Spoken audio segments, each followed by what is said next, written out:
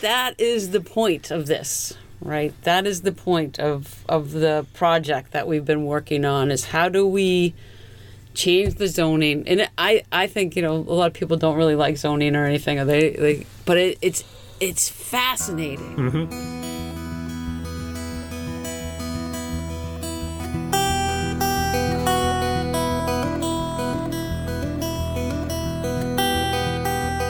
Steve Sherlock here for Franklin Matters, Franklin Public Radio, anywhere on the internet, WFPR.FM, and in the local FM dial, 102.9, here today in the Franklin recording studio with a couple of good folks here. Councilor Melanie Hamlin, Councilor Kobe Frangillo. Welcome. Thank you for doing this. Oh, Steve, thank you so much for having us here. I know it was a on-demand performance. It's a quick turnaround. I like it. The door is open. Anytime people want to talk for a public conversation to share through the channels we have, as long as the schedule can accommodate, and today it does. Yay. We can do it. Yeah. So, well, thank you for everything you do anyways. I know you're too humble, but we definitely thank you for being here today and at the Senior Center on Thursday. So I'll just start. We had Kobe and I we started to talk a little bit about the inclusionary zoning bylaw that was coming up for discussion, and I learned so much from that conversation with him. I thought it would be really important to try to recreate it and help other people come along on this journey of learning about zoning and what it means to the people that we want to build houses for, mm-hmm. and the people who actually build the houses. Yeah. Right. So to set the stage for clarity and to pick up on your point too, Senior Center was last Thursday. We did have the town office coffee, social, breakfast, whatever. It was there were people who attended, but it was less well attended, and it may just have been the holiday season, sure. whatever, but that's okay. It happens every third Thursday during the month, right. And that's the council schedule. Jeff Roy's usually there. You were representing Jeff in this particular case, so that all works. So I'm coming from that. You wanted to recapture this, so yes, let's go. Well, I do think that the understanding the context of what we're talking about with inclusionary zoning, if we could just get into how we got here, because I think that you were actually, just as I was getting on, I think it was already a process initiated before me, but we knew that housing affordability was something that was important to Franklin. It was increasingly becoming an issue mm-hmm. that was facing Franklin residents, and our ability to attract new Franklin residents was the inaffordability of our homes, and that's not unique to Franklin by any means. The greater Boston area in general, housing prices are rising faster than people are able to pay for them. And there are a whole bunch of different strategies, but all of those strategies came together through a housing production plan process. Yes. Right. And one of the recommendations of that housing production plan, which is our packet to the state to say, here's our strategies for addressing housing affordability. One of those recommendations that ended up getting passed through the council and with a thumbs up from the planning board was to address inclusionary zoning. And inclusionary zoning is one piece of, in my mind, it's one piece of that affordability, which is saying that when a developer goes out to build a certain number of homes, the most base version of inclusionary zoning says when you go out to build X number of units, this percentage of those units need to be deeded affordable, permanently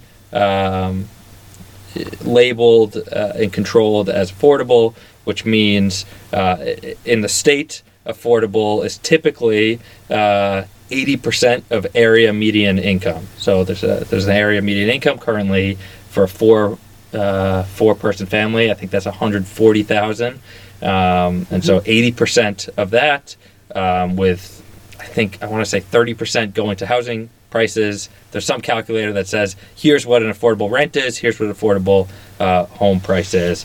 And inclusionary zoning is saying, okay, do we as a town want to say, if you're going to build this large of a structure, this many units on one parcel, should 10% of them be affordable? Should 0% be affordable? Should 20% of them be affordable? That's what this conversation was. And one of the things that came out of the housing production plan was saying that we should move this forward. How accurately did I capture? That's good. That's good, definitely. And also, it takes into account, we have to think about, like, why do we want to do this? Because we want Franklin to stay above the 10% affordable right.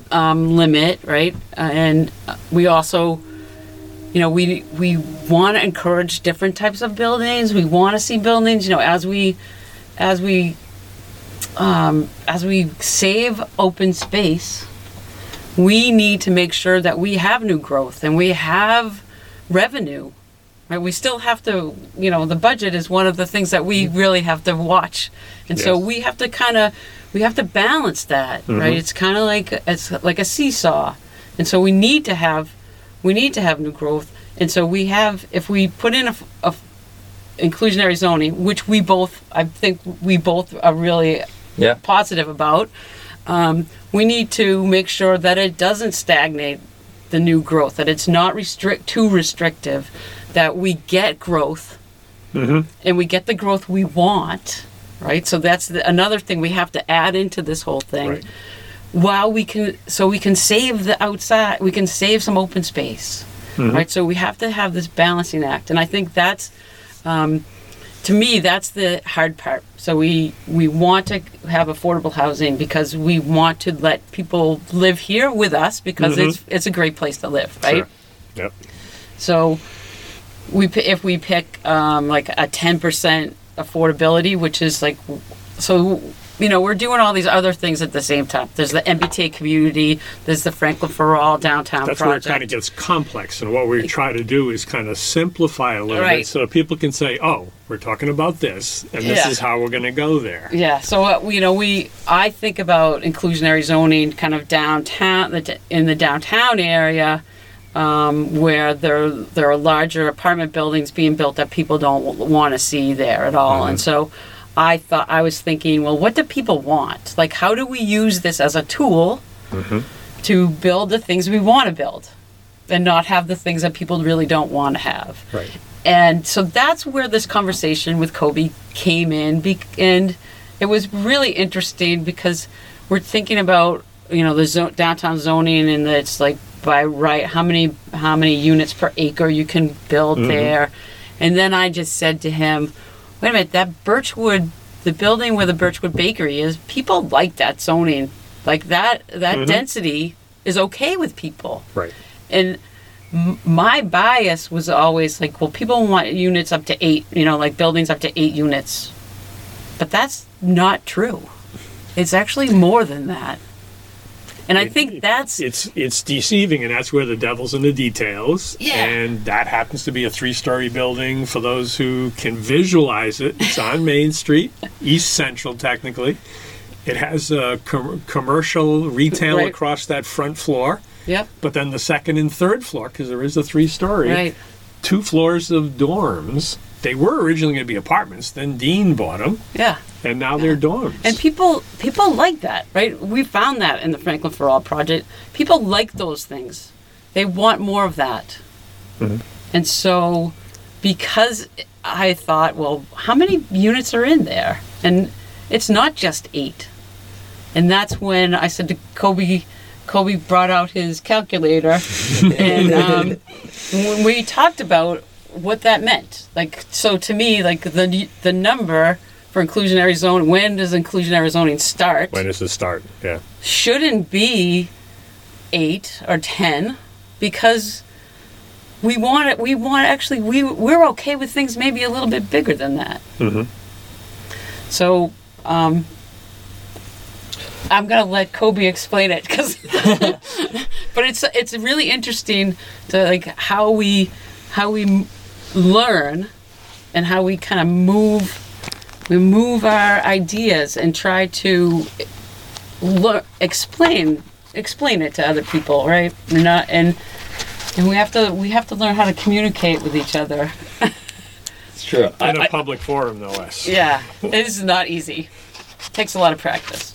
I think that from a high level, the major cause of inaffordable housing units has been a restriction on housing supply, right? We're simply not building homes and units at the rate that we're growing our population, and we're certainly not allowing for smaller units, the starter homes that many people first came to Franklin with, and apartment units, and smaller duplexes, accessory dwelling units. Like we've restricted the supply of those. And that's what's jacked up prices, because there's only so many units, and most of the units that can be built are these large, McMansion type, very large housing that isn't affordable to people starting off or people, retiring and looking to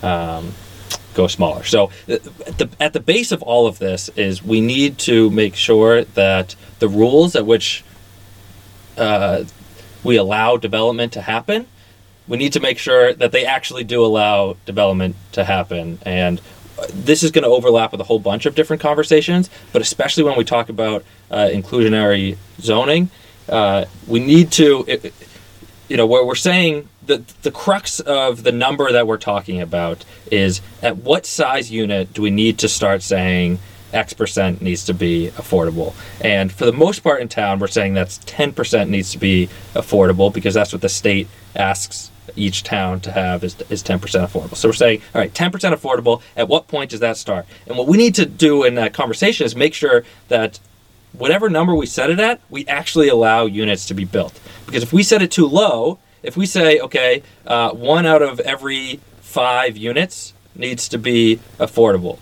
Well, if a 5 unit can't be built, it's impossible to make a profit on a 5 unit where one of them is making affordable rent. Then we're not getting any new affordable units. We're just further restricting housing supply and further jacking up prices for everyone else in town. And this has happened, right? Inclusionary zoning policies around the country have had mixed results in terms of whether they increase affordability or whether they have the exact opposite effect. Why? Because if you come in too restrictive, you end up just not building new units, and we end up worse than we were before. I want to say, and I was trying to pull this up, I believe a survey of all Massachusetts inclusionary zoning, 60% of communities that have inclusionary zoning, so 140 municipalities have inclusionary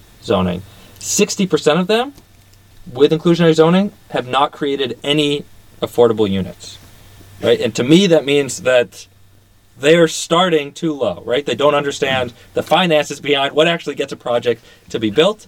They thought it sounded good, which it does, right? We all want affordability, but we want affordability that actually happens and we can welcome. So that's where these conversations come. So with 140 of the 351 in the Mass Commonwealth, 140 have on paper inclusionary zoning as of January 1st, 2020. Okay, and you're saying that whatever they've got, and again, we don't necessarily, because it's a survey, we don't necessarily know all the individual details, right. But it's not resulting in the end result of what we want. Actual affordable improvements. Yeah, and so that's a problem. That is a huge problem, and that's the conundrum.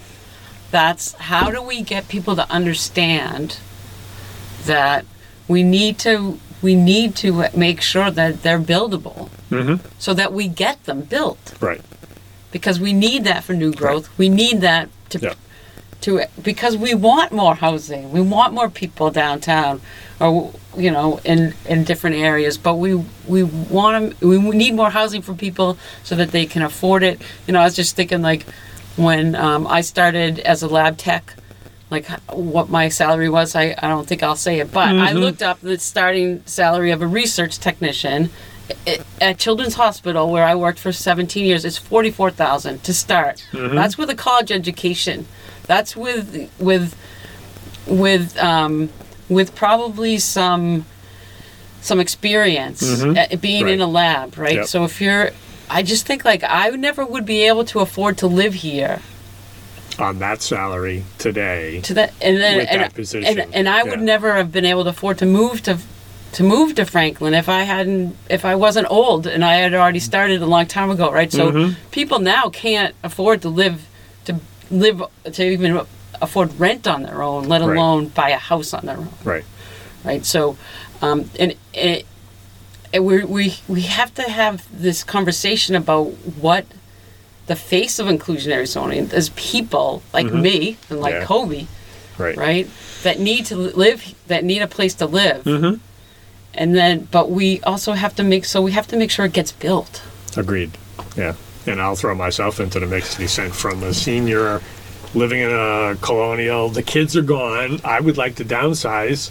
There's nothing appropriate for me here in Franklin for me to let another family come in to use the colonial because my kids are gone and they could use it nicely. Right. So we're kind of stuck. And that's one of the pieces, that, at least from an affordable perspective, you got the senior side. Right? It's not just the young and the low income. You've got the senior side, and we need to develop that mix of or inventory of properties available, housing stock to another term. Like medium income Yeah. and affordable. Yep. I think. So Michelle Mayor Wu, she's going to change her requirements for affordable housing in Boston. So she wants to put it up to 22% or something from 13, and to go from 9 units to start at 9 units down to 5 units. But I think Franklin and Boston are really different, right, Kobe? Yeah, and that's given that's assuming that the mayor's proposal would even be effective. But yeah, we're different. I'll let you continue. No, I wanted you to talk about how we're different because I asked you that. Yeah, sure. I mean, what were they were proposing to start at 5, and Yeah, they want to start at 5. They're at 9 now, and they want to go down to 5. yeah, in terms of when inclusionary zoning starts. Starts. Yeah. And so, when you go and talk to people who are building buildings, there's a whole bunch of costs that go into one side, and then on the other side, you have to be making revenue that justifies those costs. Now, most people, unless you're a super multi, national or multi-state developer, you're borrowing most of that from the bank. You're borrowing 70% plus from the bank. And if you're doing that, then the only way that a project happens is if the bank says, yes, you can actually make sufficient profit on that and pay us back. All right, so what are some of those calculations that go into whether a project can actually move forward that make us different than Boston? One is the interest rates that you can get from a bank. It's more risky to build in Franklin than it is in Boston, so you can get lower interest rates in Boston. Construction costs and availability of labor has been a massive part of our construction costs, and so it's a little more expensive to build per square foot in Franklin than it is in Boston. And then on the flip side, you're charging massively different rents for in all the other units and all the non-affordable units. In Franklin, it's still high. A single or a single one-person bedroom, I think, is going for like $1,900. Two bedroom is going for like $2,400. But in Boston, they're much higher than that. And so the chances for you to make the math work at 5 units is much greater. Now, this is given that this is even a smart thing, and I think that there are a lot of affordable housing advocates that are wary of adjusting the inclusionary zoning in Boston for the exact reason that I'm saying, that if they overshoot, if they overcorrect, if they say, oh, we're building a lot of units, because they are, I think 2,000. Yeah, they're building by far the most units of anywhere based on their current inclusionary zoning. And so they're thinking, oh, we could get a little more. If they overdo it, then they just stop development. Just cuts the pipeline. And that's the fear. But they're certainly much more likely to be able to put that number starting at 5 than we are here in Franklin. So one of the things that you had mentioned to me was that they just build bigger, right? They just More square put footage. there's just more units, like, and that's not what we want here, right? We want medium-sized units, right? Small, medium. We don't want the big ones. So then it costs the builders more, Sure. basically, and the cost of the land, right, is another big. Cost of land is huge in Franklin, yeah. Yeah. I think that, when people think of the projects that are scaring them in Franklin, that, and I think it's okay to not be scared by them, but in general, getting the sense of where the town's at, the new East Central units, sort of right next to that new Starbucks. Then a little further down across from the Honeydew, you're about to get, I want to say 60. I think thought it it's was 34. Oh, we knocked it down. I We think it's knocked it down. 34. Yeah. Okay.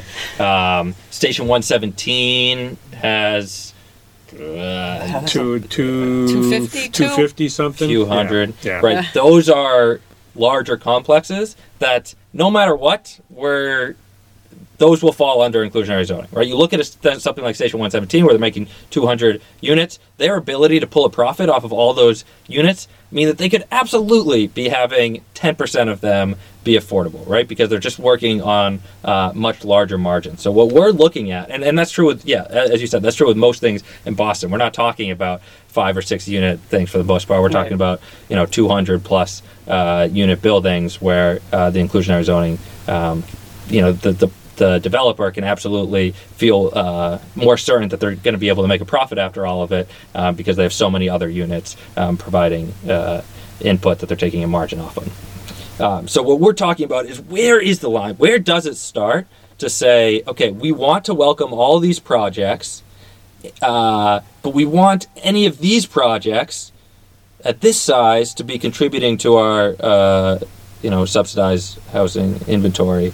And that's a tight thing, but at the end of the day, it's somewhat of a math problem. It's a moving math problem, but it's a math problem in that you need a bank or anyone to be able to look at a project and say, for the cost going in and the revenue that you can get on the other side, can you justify building that project? And until the answer is yes, the inclusionary zoning is just going to make it more difficult to actually get more units. And so I'm trying to sit down with developers in Franklin, especially the smaller developers. I mean, developers are a weird, they're a weird thing, because I think that in a lot of ways they're seen, and maybe they are greedy, and they're looking to come in and make a profit and stuff in as many units into a small space as they can without regard for the town or without regard for the tenants. That's a fear that many people have of developers. But also, developers are the only way that you get housing units, and they're the only way that we actually bring down housing costs, that we actually provide new units to new people. And if that's going to be the case, then I think that we'd prefer developers who are bought into town, who are local, who do smaller projects, who will put more attention and time into each of their projects, will work with the people, have to live in that community. Those are the types of people that we want. And if that's the case, then understanding where their economics are, understanding what makes a project go forward is helpful in understanding where we as a town should be setting our restrictions on inclusionary zoning, I think. Well, see though. So that's the thing, right? I mean, we have these developers that they're people too. Okay, like They're our neighbors. They're In our some neighbors. cases, they're our neighbors. They live here. They have kids here. They have their family. Their family grew up here, and they're vested in this town. They don't want everything just to fall apart. Nope. So I think having this conversation, like Kobe's been speaking with some of the developers, is really important. And I know that we tried to have this conversation on an economic development subcommittee meeting one time, or some time ago, just to say, well, how much does it really cost to build things? And I think it's very important for people to understand. I think that if they, maybe we could do this in a meeting or something someday, and we could bring people along with us to learn about it. And then you start to think, okay, like we want these 12 unit buildings. We 20 or whatever, down to the downtown commercial, the way that's already zoned for that. And so it's not really, the downtown commercial zone isn't really that dense, because we've already shown that people like it. Right. And so maybe, if we can get other people to say, if we can get them to realize, like, yeah, you like that building, but this is the density there, so these are the things we want to encourage being built. We don't want to discourage builders from building these, but anything bigger than that, we don't want, right? So I think a lot of times builders think that inclusionary zoning is sort of a punishment, but I hope they realize that that's not what we're trying to do, right? We want them to help us develop the housing in the downtown corridor the way we want it to be developed as a community. And that's really what I wanted people to hear about is this conversation that Kobe and I had, that we and he has a, maybe you could put the website in. I can certainly add some to the show notes for sure. And people can put their number. You can put numbers in, and you can see where it makes sense. And did you want to? I was going to say, I was going to encourage. So this calculator that's been referenced a few times. This is just one tool that exists to essentially you get to play bank, looking at can this project be feasible, and it's a very intuitive platform that says, all right, put in your construction costs, put in your housing costs, put in your marketing costs, and then put in the local rents, put in how much you want to be affordable, how many parking spaces you need to build, all of that, and then how much of a profit you want to make, and it tells you whether you can build that project. And I think that if you look at some of the projects that you like, maybe you don't even think about them, but you go by them all the time. They're 5, 6, 7, 8, 9 unit,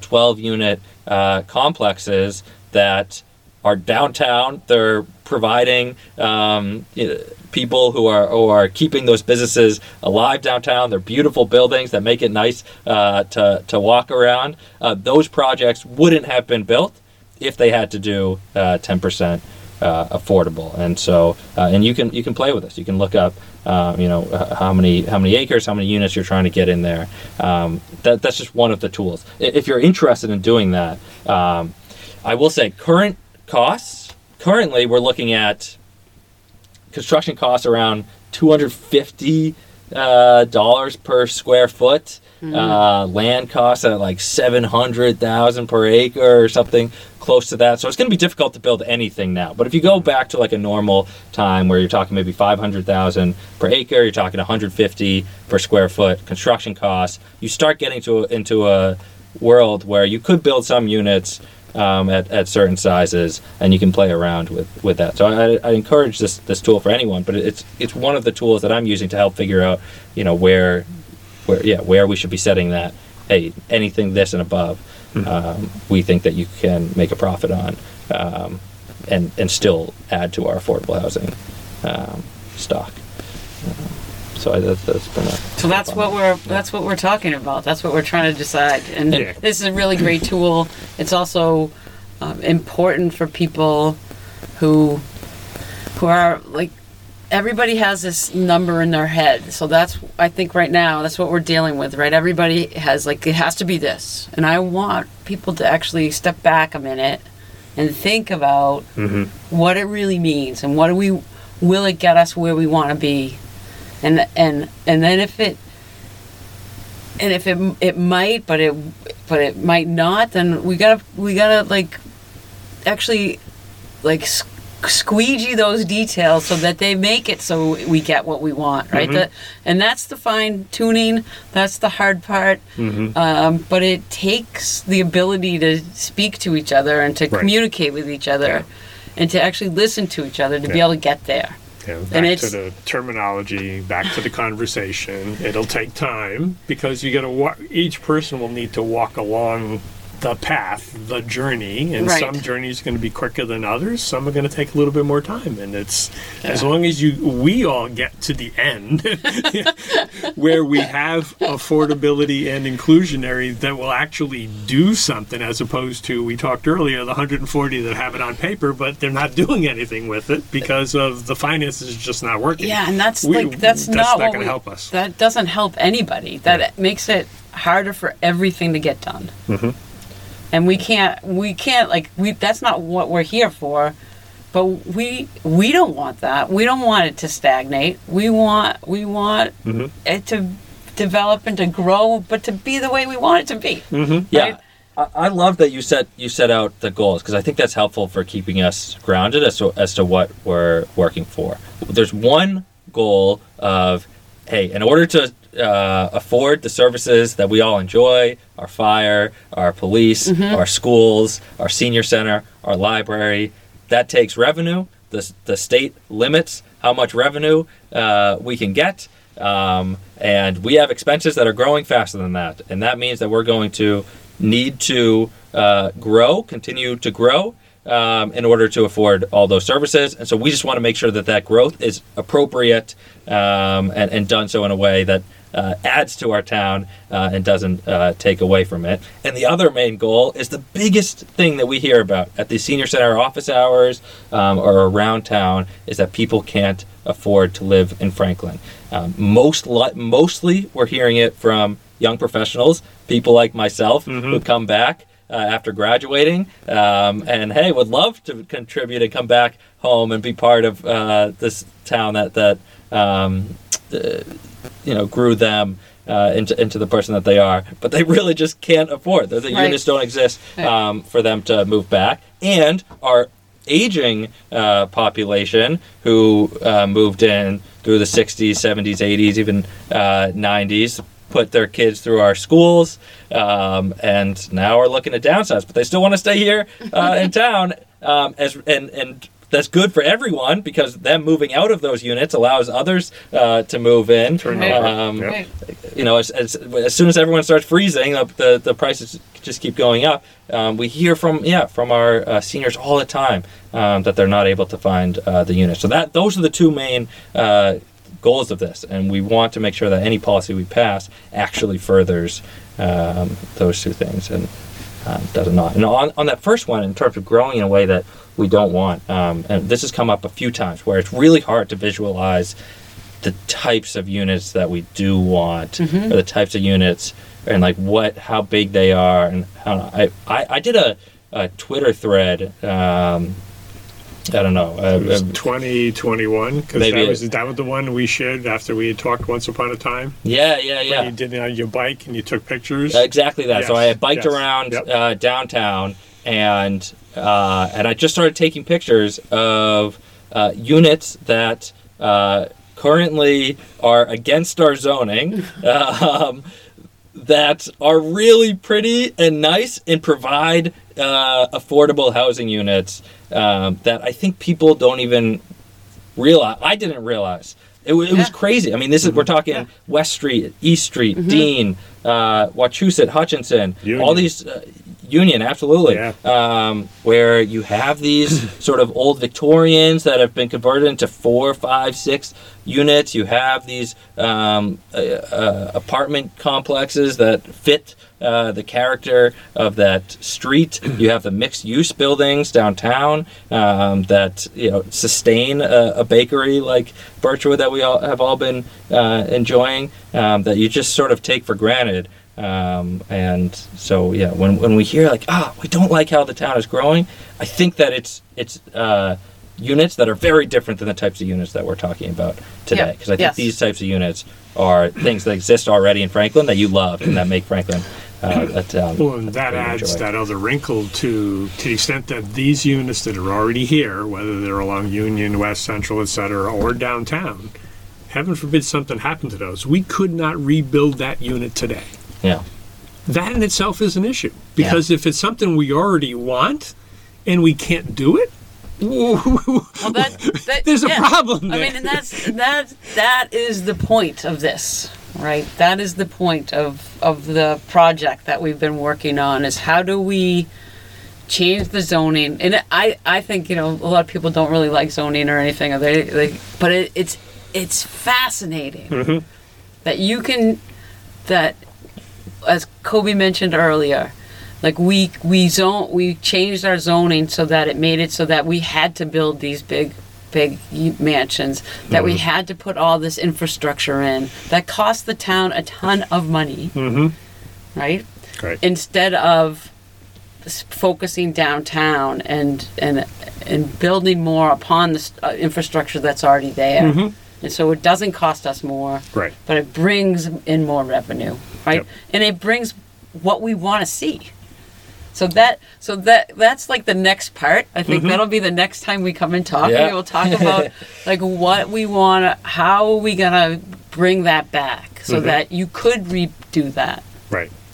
If I can tie the two, if you want to play around with this calculator, one of the funnest pieces of it, or saddest pieces of it, Depending is, upon your perspective, yes. is play around with the minimum parking units. Yes. Because they put in a parking unit per unit is costing a developer $15,000 to $20,000 on average these days, based on just the amount that concrete and everything is costing you, right? $15,000 to $20,000. If we put in, try to make a project work with 2 units per, two parking spaces per unit, or 2.5 parking spaces per unit, which many of our zoning things require, even when they're right on top of a train station and with a working bus route.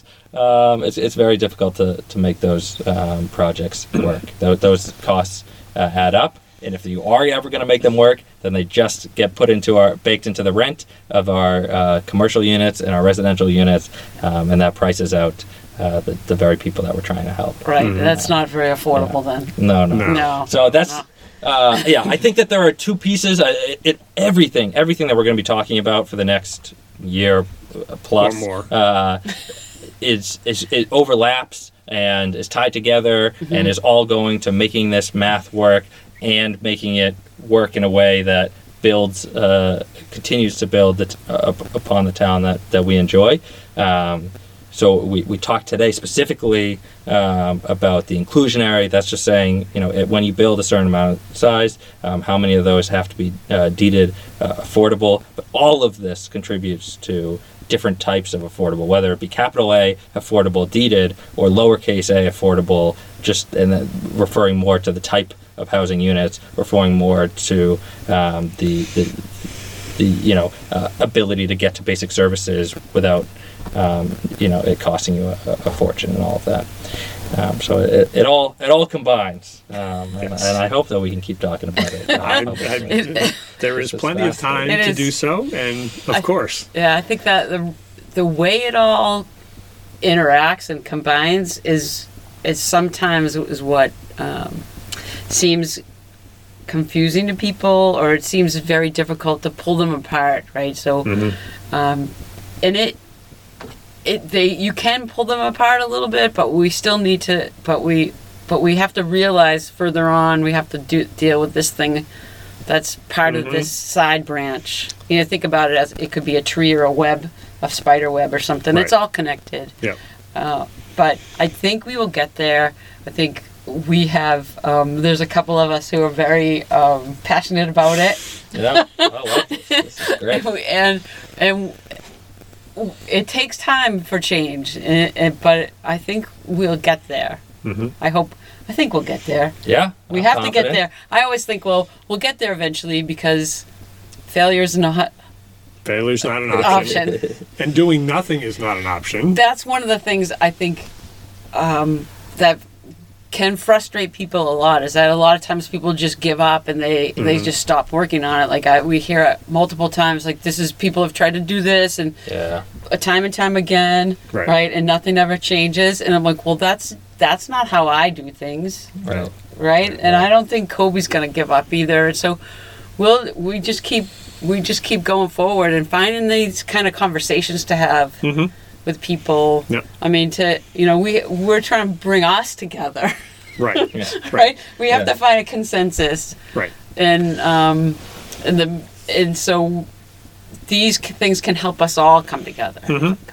And I'll use that as the plug that having listened to this, and we certainly hope and thank you for listening, you'll be able to have conversations with your friends and others. If you have further questions for Kobe and Melanie, the links are already on the town website. I'll put them on the page as well, so you'll be able to reach out to them and say, hey, you were talking about this or that, etc. Yeah. But then the conversation does need to continue. And while it's on this aspect, there are other aspects that will then come to play in. And some people can follow kind of the mental path. Some people will need some visual examples. So we'll include the link for your bike ride with the photos, etc. Yeah, that was really good. We'll help frame some of the discussion. And then clearly we'll have other opportunities. I think, what was it, the Harvest Festival? There was a photo booth with some views that you could put in the background. Strawberry Stroll. Okay, it was one of the festivals.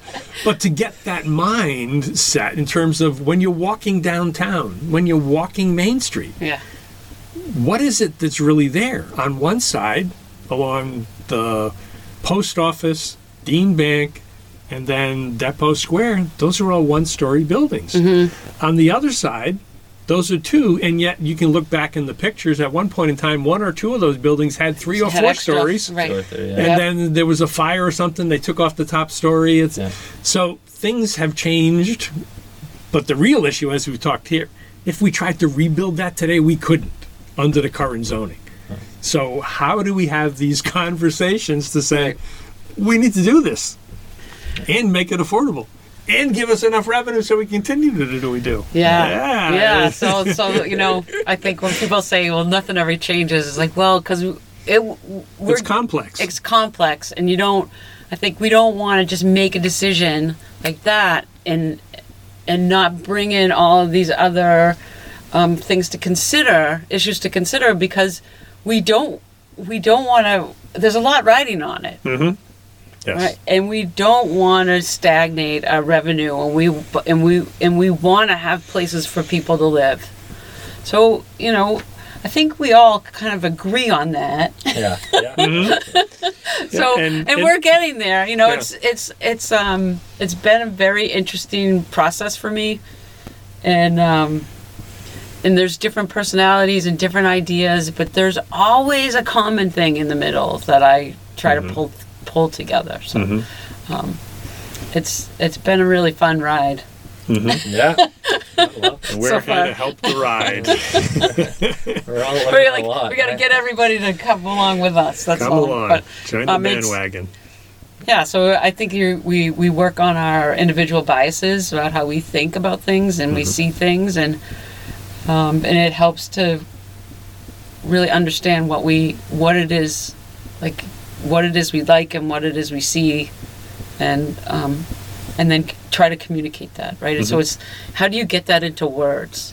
That's kind of build that understanding. Yeah. Indeed. Well, thank you for taking time to share this. I think I learned some stuff as well, which is always good. I enjoy that. Hopefully the listeners will have learned something as well, and we'll reach out and certainly continue to listen as we have more of these discussions going forward. Yeah. Thank you so much, Steve. Thank you. You're the best. And a quick reminder, we do this because Franklin matters. We are now producing this in collaboration with Franklin TV and Franklin Public Radio. This podcast is my public service effort for Franklin, but we can't do it alone. We can always use your help. How can you help? If you can use the information that you find here, please tell your friends and neighbors. If you don't like something here, please let me know. Through this feedback loop, we can continue to make improvements. And I thank you for listening. For additional information, please visit franklinmatters.org. If you have questions or comments, you can reach me directly at suresteve @gmail.com. The music for the intro and exit was provided by Michael Clark and the group East of Shirley. The piece is titled Ernesto Mañana, copyright Michael Clark and Tintype Tunes in 2008, and used with their permission. I hope you enjoy. And by the way, you can also subscribe and listen to Franklin Matters Radio on your favorite podcast app. Search in podcasts for Franklin Matters.